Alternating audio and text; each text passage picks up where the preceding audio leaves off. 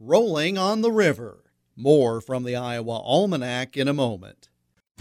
August is soybean month in Iowa. Celebrate by joining the Iowa Soybean Association for a Summer Soy Series meeting near you. Learn about the latest soybean research, emerging markets, programs, and more from CEO Kirk Leeds, Pro Farmers Jim Wiesmeyer, and others. Visit iasoybeans.com today to reserve your spot for a producer meeting near you.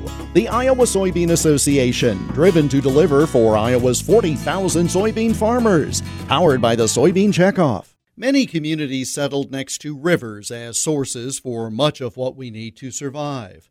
Those rivers also became key transportation outlets. The earliest lumbering came from Wisconsin, where log rafts and sawed lumber rafts were sent downstream to Galena and Dubuque. Directing the rafts of logs was done with long poles. In 1874, small steamboats were first used to guide the rafts, and that meant even larger rafts with more lumber. The largest rafts at that point were more than 5 blocks long, containing up to 3 million feet of lumber. By the late 1800s, hardly a day went by in Dubuque when at least one raft was not stopped at a sawmill or pushed ahead to another mill downstream.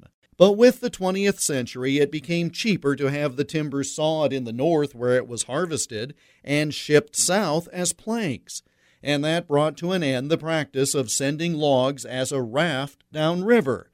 Under the guidance of a boat named the Ottumwa Belle, the last raft of logs passed beneath the Dunleith and Dubuque Bridge through the city of Dubuque to a mill downstream on this date in 1915. And that's Iowa Almanac for August 9th. Follow us on Twitter @Iowa Almanac.